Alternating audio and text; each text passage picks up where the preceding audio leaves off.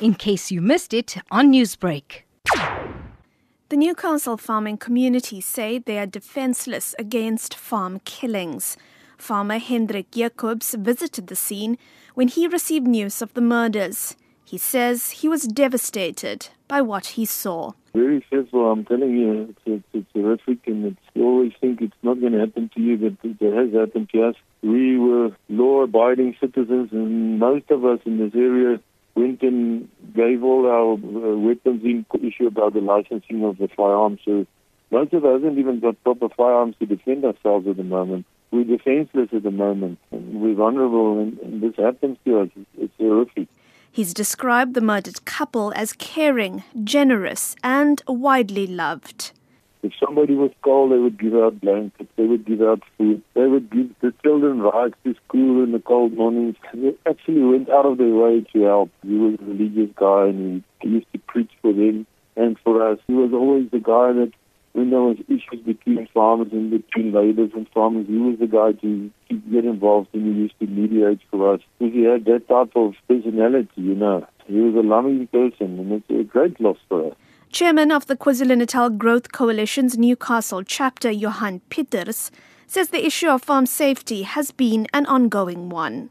Safety is always a discussion point when farmers have discussions regarding what's happening on their farms.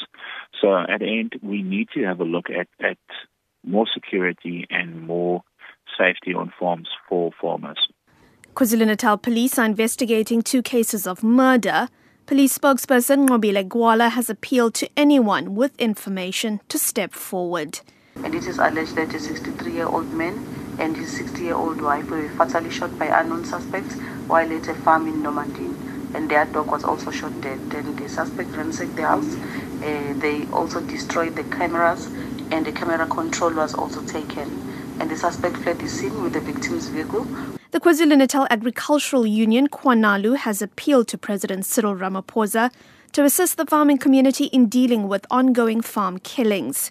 KwaNalu CEO Sandy Lamarck. KwaNalu is devastated by the double farm murder that took place in KwaZulu-Natal. Our sincere condolences are extended to the family and farming community. We call on the President of this country to urgently and decisively take a role of leadership. Lamarck's calls echo the sentiments of Saturday's nationwide bikers rally, where several people shared their own stories of heartache and loss of their own family members in farm murders.